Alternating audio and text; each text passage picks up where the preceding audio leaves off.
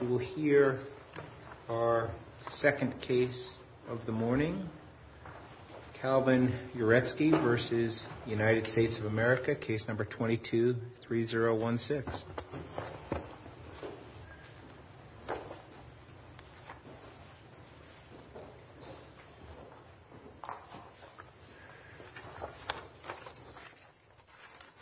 Counsel, how much would you like to reserve for rebuttal? 5 minutes, please. My name is Daniel. May it please the court? My name is Daniel Bretzius, and I represent Mr. Calvin Uretsky. We are here today because the New Jersey Affidavit of Merit procedure has deprived Mr. Uretsky of his right to present his case in federal court regarding injuries he sustained due to the acts and omissions of personnel from the Department of Veterans Affairs. Let me just ask this. How do we get past Nuveen? Sorry. I've read Nuveen, our case in Nuveen, more times than I cared to have read it. And I just can't get past it. I mean, there's a distinction that I think we have not made that probably should be made between diversity jurisdiction and subject matter jurisdiction. You're here on subject matter jurisdiction. Most of the cases, including Shady Grove and Chamberlain, are diversity jurisdiction. But Nuveen was federal question jurisdiction. It was a bankruptcy matter. I just don't know how we get past that. So Nuveen, while it discussed Shady Grove very briefly, it went and immediately and did the analysis under Erie, where Shady Grove and all the progeny from that say you can't go to that step before you discuss Shady Grove and whether there's a federal rule that already answers the question in dispute. Nuveen says Twombly, Iqbal, and Shady Grove do not alter the conclusion that the New Jersey's Affidavit of Merit statute can be applied in federal court without voiding any federal rules. Like, that's the holding. Correct. And the Shady Grove, the question that Shady Grove actually, or the holding that Shady Grove had was, is there a federal rule that answers the question in dispute? It's not that there's a conflict, a collision, an act of eliminating a federal rule. It's whether the federal rule already answered the question. So, but it struck me that Nuveen focused really on a couple of federal rules, 8 and 9, maybe to some extent 12, kind of in the post-Iqbal Twombly era. I don't think there was any consideration of Rule 11, Rule 11A in Nuveen. And so to the extent that its holding says, hey, no conflict with these rules, no tension with these rules, but Rule 11A says something very different, and it says that the signature of an attorney suffices. No accompanying affidavit or verification should be needed. So it strikes me that are we to look at Nuveen and say it's a fine holding for Rules 8, 9, and maybe 12, but Nuveen did not consider any collision, conflict with 11, and now we have a live issue that wasn't addressed in Nuveen, where we have to account for Shady Grove, post-Nuveen, and hence because you, I think, obliquely reference 11 in your briefing, that we should consider 11 is the operative point of tension, and that tension being New Jersey says there should be an affidavit of merit, and Rule 11 says no affidavits are required. Yeah, I think to Your Honor's point, since Gallivan, the Sixth Circuit in 2019, numerous cases have found this way. And they said, all these rules, they even go against Nuveen, and they say that 8 and 12 and everything else. They also say 11, no affidavit requirement, no affidavit needed. It's the Gallivan progeny. I think there's 8 or 9 cases at this point. They do point to that. There are other cases out there that say, okay, let's pretend that this is an early expert opinion report. I think Passmore, interpreting Texas, I think it was 2015 or 2016, they said, okay, well, if it's not a pleading requirement, it's not in conflict with 11, then it's in conflict with 26 and 37, because here we have a requirement that a plaintiff come with an expert opinion, basically at the start of the case. And that's in conflict with 26 and 37, which allow the plaintiff, like Mr. Uretsky, to do depositions, to do factual investigation, to hire an expert, to come with that expert and present the case. So I think, if you wanted to say Nuveen was good for 8, 12, you still have 11. You still have 26. You still have 37. There is fundamentally a conflict here because New Jersey's Affidavit of Merit law is trying to do something that the federal rules collectively have, as you said, set forth, that there's not an affidavit requirement, there's only a pleading requirement, And that's what we have to move forward with. So it's also inconsistent with Rule 56, summary judgment. Yes. So this But Nuveen did consider Rule 56. Yes. So the background here, as applied, there was a motion to dismiss filed by the government, which, as you're aware, is to attack the pleading. So it seemed that the affidavit of merit was a pleading requirement based on what the government filed to begin with. As we've discussed through our briefing, once the district court converted that to a motion for summary judgment, there was nothing done. There was no statement of undisputed facts. There was nothing after that. And in the process, we looked at 56 and we said, hey, we don't need an affidavit. The rules say we don't need an affidavit. In response, the government said, okay, you don't need an affidavit, but you need a sworn declaration. And when you look to New Jersey's case law, there's two cases starting with Kornblatt and then a follow-on in 2000 that say a declaration is not required. You can have a letter, you can have a certification, which they say is, fancy letter that says, hey, I everything I wrote here is on my merit. It's on my letterhead. I'm putting my reputation up there.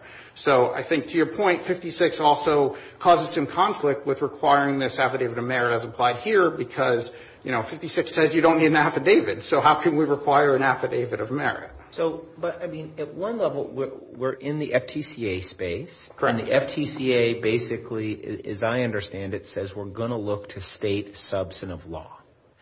And so that's what they're doing, state tort law. I think the silent part of that, maybe it's not so silent, is that we're going to use federal procedural law. So we're kind of an Erie-esque scenario. Sure. And the question is, why isn't the affidavit of merit a substantive statute? It's clearly outcome determinative in New Jersey. You fail to bring one of these within 60 days of an answer, you lose. And so isn't that substantive, or are we supposed to say, oh, some outcome determinative procedural rules are still procedural rules? Where are we on this? Yeah, so there's two things. So the New Jersey Supreme Court has said that it is procedural at least 5 times since their first decision interpreting this law. The second is that the FTCA incorporates substantive liability law. So this doesn't change the liability. This doesn't change whether the government is or is not liable for the actions of its personnel.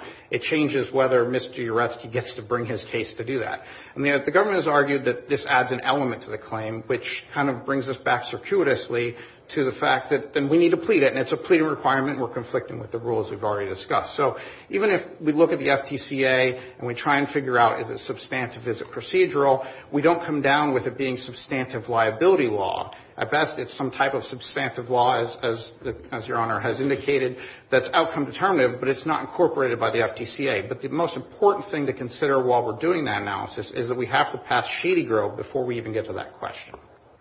And so finish that thought. You say that it can't pass Shady Grove?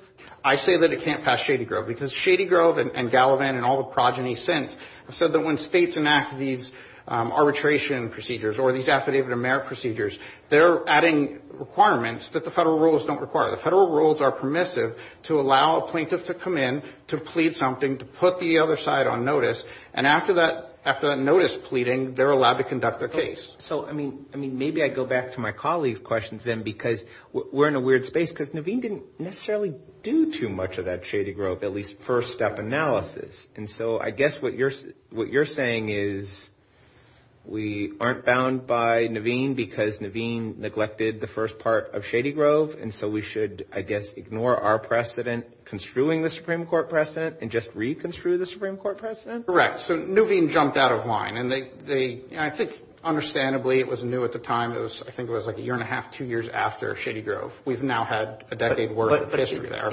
But I mean, that sounds like you're making a play for en banc review more than you're making a play for what is traditionally in the realm of what a panel does? I would say that this is still a panel decision. I wouldn't say that we need to look, to anything profound here. I mean, we have cases from the 2nd, the 4th, the 6th, and the 7th circuits. I mean, if this court were to decide against Mr. Uretsky in favor of the government, we'd be creating a circuit split.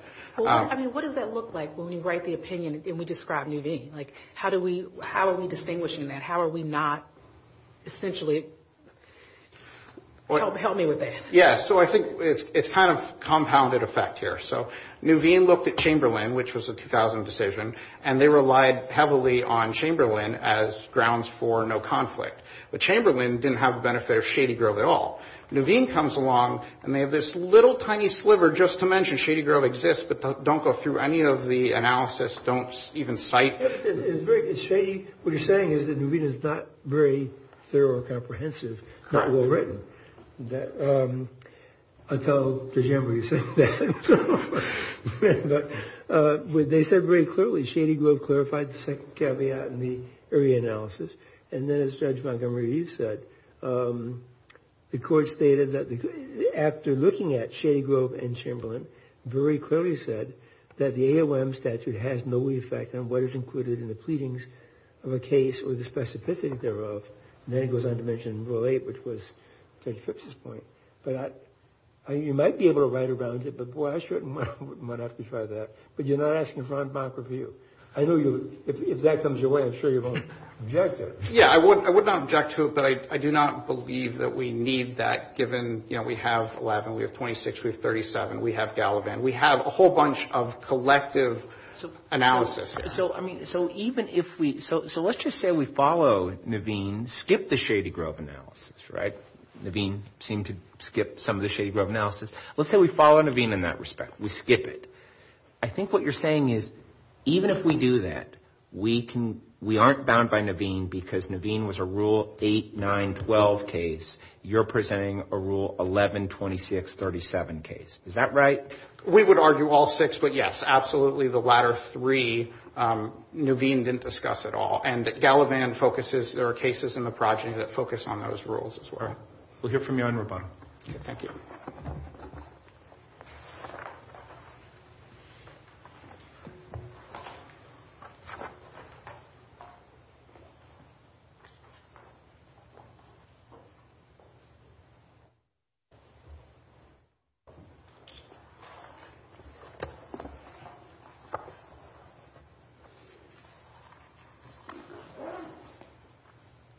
Good morning, Your Honors, and may it please the Court, Catherine Potty for the United States. This Court has consistently held that the certification required... Just pull the microphone, you have a very soft voice. Just pull the microphone, if you can, a little bit closer to your face. Thanks. Is that a little bit better? Mm-hmm. Okay. This Court has consistently held that the expert certification required under New Jersey law is not a pleading requirement nor any kind of mere procedural rule. Rather, that it is substantive state law that goes to the heart of the malpractice cause of action as defined by the legislature, and also that a failure to provide this affidavit does not render the pleadings insufficient, but means that plaintiff cannot prevail on his claim. Haven't we usually held that in diversity cases, not federal question cases? That's right, Your Honor, but the analysis about whether the law itself was substantive and the invocation of the state's Supreme Court decisions explaining the substantive motivations of the law are binding to that extent. The analysis is not exactly identical between diversity cases and an FTCA case, but the analysis of the substantive nature of the state law concerning state analysis is. But your opponent says that the New Jersey Supreme Court says that this is a procedural law. Do you agree with that? And if so, what are we to do with that? No, Your Honor. The New Jersey Supreme Court has repeatedly explained that this law has procedural aspects, but also very strong substantive components. Kornblatt made this distinction as well, referring both to the procedural requirements and to the substantive requirements of the statute. So sorry to interrupt you. Apologize. So let me just trace what you said. It sounds to me like if we're going to view this as kind of a hybrid substance procedural rule, the substantive part seems to be the AOM, the affidavit of merit. The procedural point might be 60 days, 30 days, 90 days, 120 days. That might be more of a procedural process. Is that, you said it has both. What parts, have I partitioned that correctly, or do you see some other partition for the substance and the procedure here? I think that's basically right, Your Honor. That is the analysis that the Seventh Circuit conducted in Young. And I think state rules will often indicate contain procedural aspects that will dictate how the rule is enforced in state court, and that's nothing new, but in federal court we enforce them through the federal rules. And as the Seventh Circuit explained in Young, there is a federal rule appropriate for enforcing this substantive requirement. So let me just tease. If we agree with you, right, that this affidavit requirement is substantive, it seems that there's another shoe to drop, which is that then the no affidavit component of Rule 11A would also be substantive. And if that's substantive, then that offends the Rules Enabling Act, which basically says you can't infringe in a substantive space on procedural rules. So if we buy what you're saying, that a requirement to have an affidavit is substantive, then it strikes me that an affidavit, then a rule that says you don't need an affidavit would also be substantive. And if so, you're in essence asking us to void Rule 11A, even though you might not ask for that. Absolutely not, Your Honor, and I appreciate the opportunity to clarify. Some other states have statutes requiring an affidavit of merit to be provided with the complaint, and to the extent that a state requires the affidavit of merit as part of the pleadings, the thing you need even to get into federal court and to commence an action, then that is what would conflict with the pleading rules in Rule 11A. Well, I thought a minute ago we just said that timing didn't matter. And so now you're saying if it has to be on the same day as the pleading, then that's dispositive. But a minute ago I thought we said the timing component was procedural, and therefore we're looking at what federal rules would say on that. Well, not timing in and of itself, but the pleading requirements. And so that itself is what I'm talking about here. Some statutes have required it as a pleading requirement. That is what Gallivan explained in the Sixth Circuit. The Corley case in the Second Circuit involved a dismissal for insufficient service of process. The Pledger case in the Fourth Circuit discussed a prerequisite to even bringing your case. And the Pledger case cited approvingly the Young case in the Seventh Circuit. Can you just go back to, though, my question, though? Because I still don't understand the significance of your answer. If we find that this state statute is substantive, then why isn't Rule 11 substantive? The state statute does not implicate Rule 11. Just let's say, fine. But my question is, how do we hold that a state statute requiring an affidavit is substantive without someday, maybe not this case, but someday later, someone coming to us and saying, see, a statute requiring an affidavit is substantive. Therefore, when Rule 11 doesn't require an affidavit, that's just the flip side of that substantive coin. No, Your Honor. So why? I want to know why. The answer is that the core part of this requirement is that an expert with the same specialty as the defendant evaluate the substance of these claims and determine that they have merit. That is the substantive requirement here. New Jersey has said that you cannot make your case without this expert affidavit. Here on summary judgment, he did not provide an expert certification of any kind other than the dermatologist letter and the Board of Veterans' Appeals, and for the reasons explained in the district court's opinion, those fall far short of the specialty specific affidavit or certification required under New Jersey law. But none of that is, you'll agree, none of that is required by Rule 56, as I think you just said that. Summary judgment under Rule 56 does not require anything like that.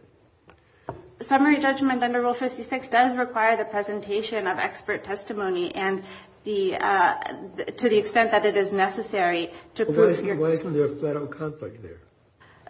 Because the New Jersey Supreme Court has made very clear, and the New Jersey Legislature has made clear, that you cannot make your case without this expert certification. No, agreed. But to me that says that there's a conflict between the state rule and the federal rule. No, Your Honor, because no matter when you present, at no point did he say that he was going to present the certificate. He was given ample opportunity to present the certificate, and you have to present this in order to make your case. Not just that you have to present it by... Well, see, that's the key. You're not only presenting it to make your case. The way I look at it is it's basically a way of knocking out, and I think the courts have said this, knocking out frivolous malpractice claims. Clearly, even without the requirement for a certificate of an AOM, you could have a situation where you get to the jury and the jury would say, look, this is a laugher. This is ridiculous. This guy's not even a certified physician. There's nothing here. The New Jersey statute is precluded to make sure if you get that kind of if you get that kind of a suit, you never get as far as a jury. But that's different from Rule 56. 56 does not have the kind of quality control that is the AOM in New Jersey, which it really is just quality control. Well, this is bound up with the plaintiff's burden of proof here. The existence of expert testimony is required in these types of cases. But why is it required? Under New Jersey law, there is a common... Do you have your cause of action without the AOM, but you just can't get to court? You still have your cause of action, don't you? The New Jersey Supreme Court has explained that the failure to submit a certificate goes to the heart of the cause of action as defined by the New Jersey legislature. So you can file your complaint, but you cannot prevail on your claim without providing... And just to follow up, it's one thing if a case in federal court goes the full length, goes full duration, we're done with the jury, everything like this, and someone wants to move for a directed verdict and say, you know what, at no point in time in this process have you submitted an expert with the same substantive knowledge as against the professional that you're bringing the malpractice case against. We already discussed it. Some parts of this are substantive. Some parts of this are procedural. So I get at some point in time, New Jersey can say, in order to prevail, you need that expert. The real question, I think Judge McKee was getting at this, is why now? Why 60 days afterwards? Why at summary judgment? Someday, yes, that's the substantive component. But 60 days as a screening out method that they don't have a corresponding rule for in federal court strikes me as procedural in intention. Your Honor, neither the district court nor the government sought to hold plaintiff to any of the procedural strictures of the statute here. Both agreed to multiple extensions, gave him repeated explanations of his options in invoking one. That's the difference. That's not what I asked. That's not what I asked. I'm sorry, Your Honor, if you could repeat your question. My question went to, you and I had a prior conversation, and our prior conversation was the New Jersey statute can be split into a substantive component, and I think what you're telling me the substantive component is it would require testimony, sworn testimony by an expert with the same substantive knowledge. That's probably substantive. But there's also a procedural part, which relates to timing. I said 60 days, 45 days, 120 days. But what if it was just at the end of the case?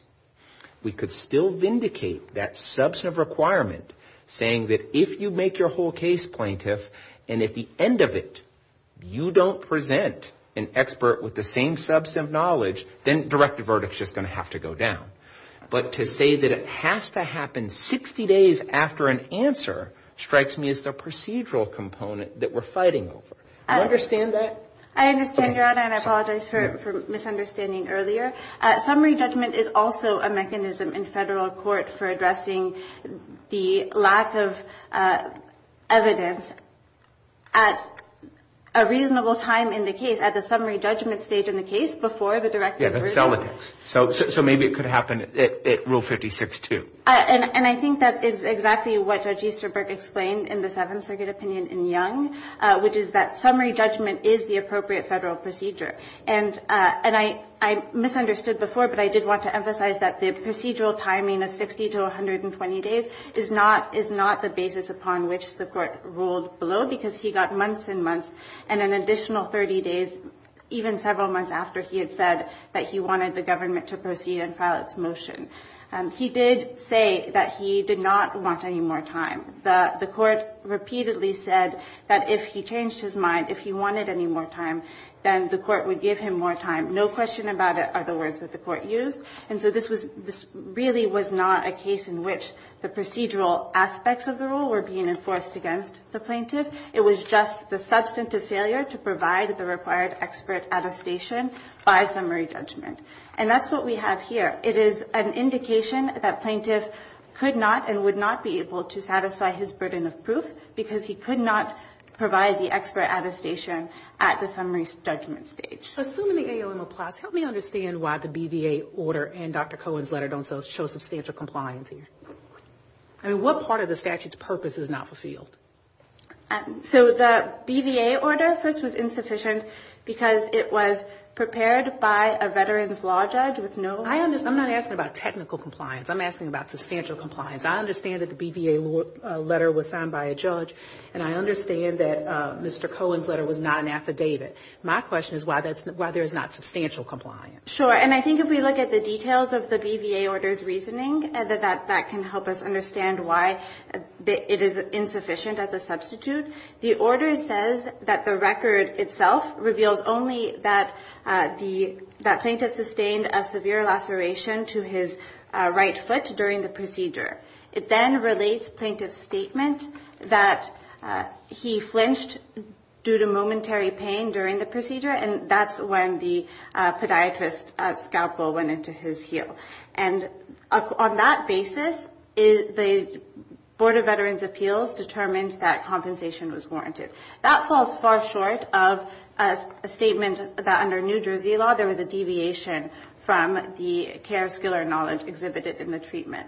With respect to the dermatologist's letter, the dermatologist also does not make this statement with any specificity whatsoever. And as the district court explained, the dermatologist's letter, the closest it comes to making that statement is pointing to the skin graft, the allograft placed on his foot, and says that there was a deviation from the manufacturer's recommended protocol, without saying whether that itself was a deviation from the treatment practices used by others in the same specialty, and falls far short with respect to any of the other counts as well. And I do want to mention that the district court did consider each of the exceptions to New Jersey's affidavit of merit requirement, including the substantial compliance and including extraordinary circumstances, and found that none applied here. If there are no further questions, we ask this court to affirm. No. Thank you, counsel.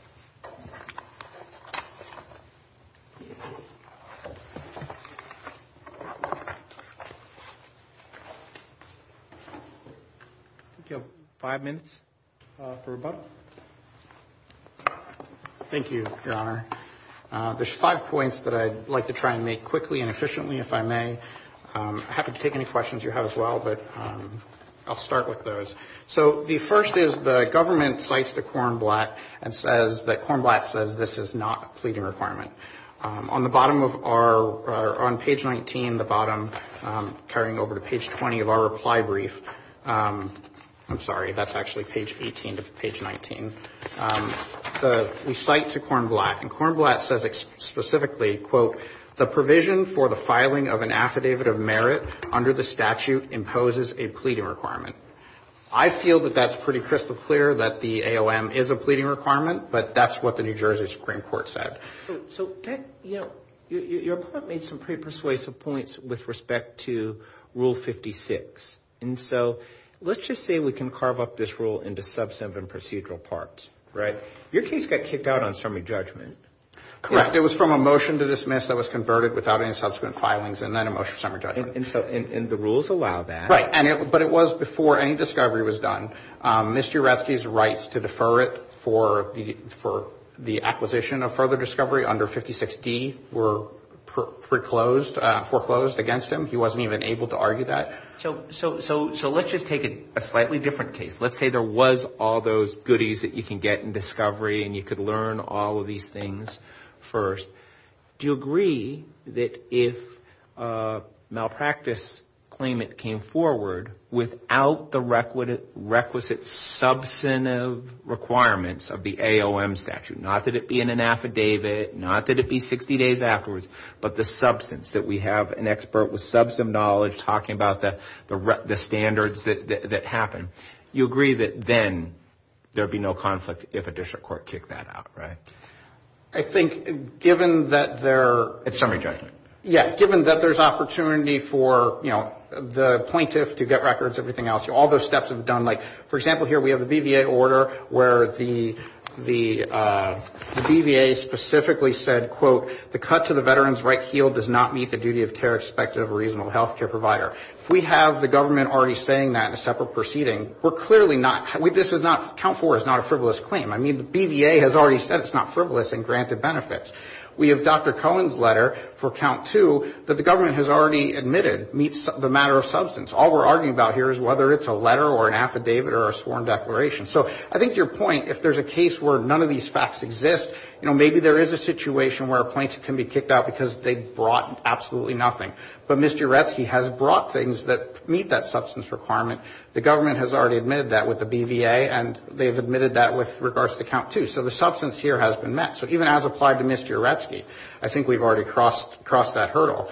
The government also discussed that Mr. Uretsky said he didn't want more time to find further documents. There's missing peer review from Dr. Saman. There's a March 2020 a medical opinion that was created by VA personnel. Those are not in the record. The government doesn't deny that Mr. Uretsky doesn't have those.